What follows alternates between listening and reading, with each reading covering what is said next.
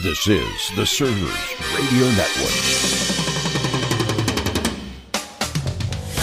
This is your server's moment. Every moment is a part of a server's journey, and we hope this moment will be motivational for you, for your journey of serving your customers, your coworkers, or your family. I'm Rocky DeStefano, and here is today's server's moment. Make no mistake about it. You're getting ready to go into battle, so here's something that you can do today to be a better leader. One of the early podcasts of A Server's Journey, Rocky's guest was Deanne Turner, Vice President of Sustainability at Chick-fil-A. And she was talking about how to be kind to your team members. Well, I think we have a choice to be nice or kind. And nice sometimes is just telling things to people because that's what they want to hear. Right.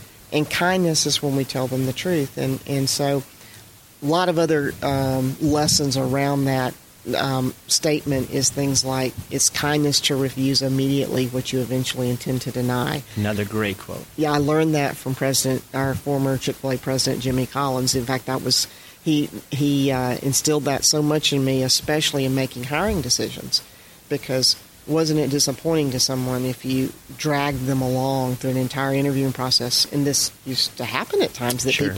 it would stretch out for 5 or 6 months, and then to be told no, and that wasn't a very kind thing at all.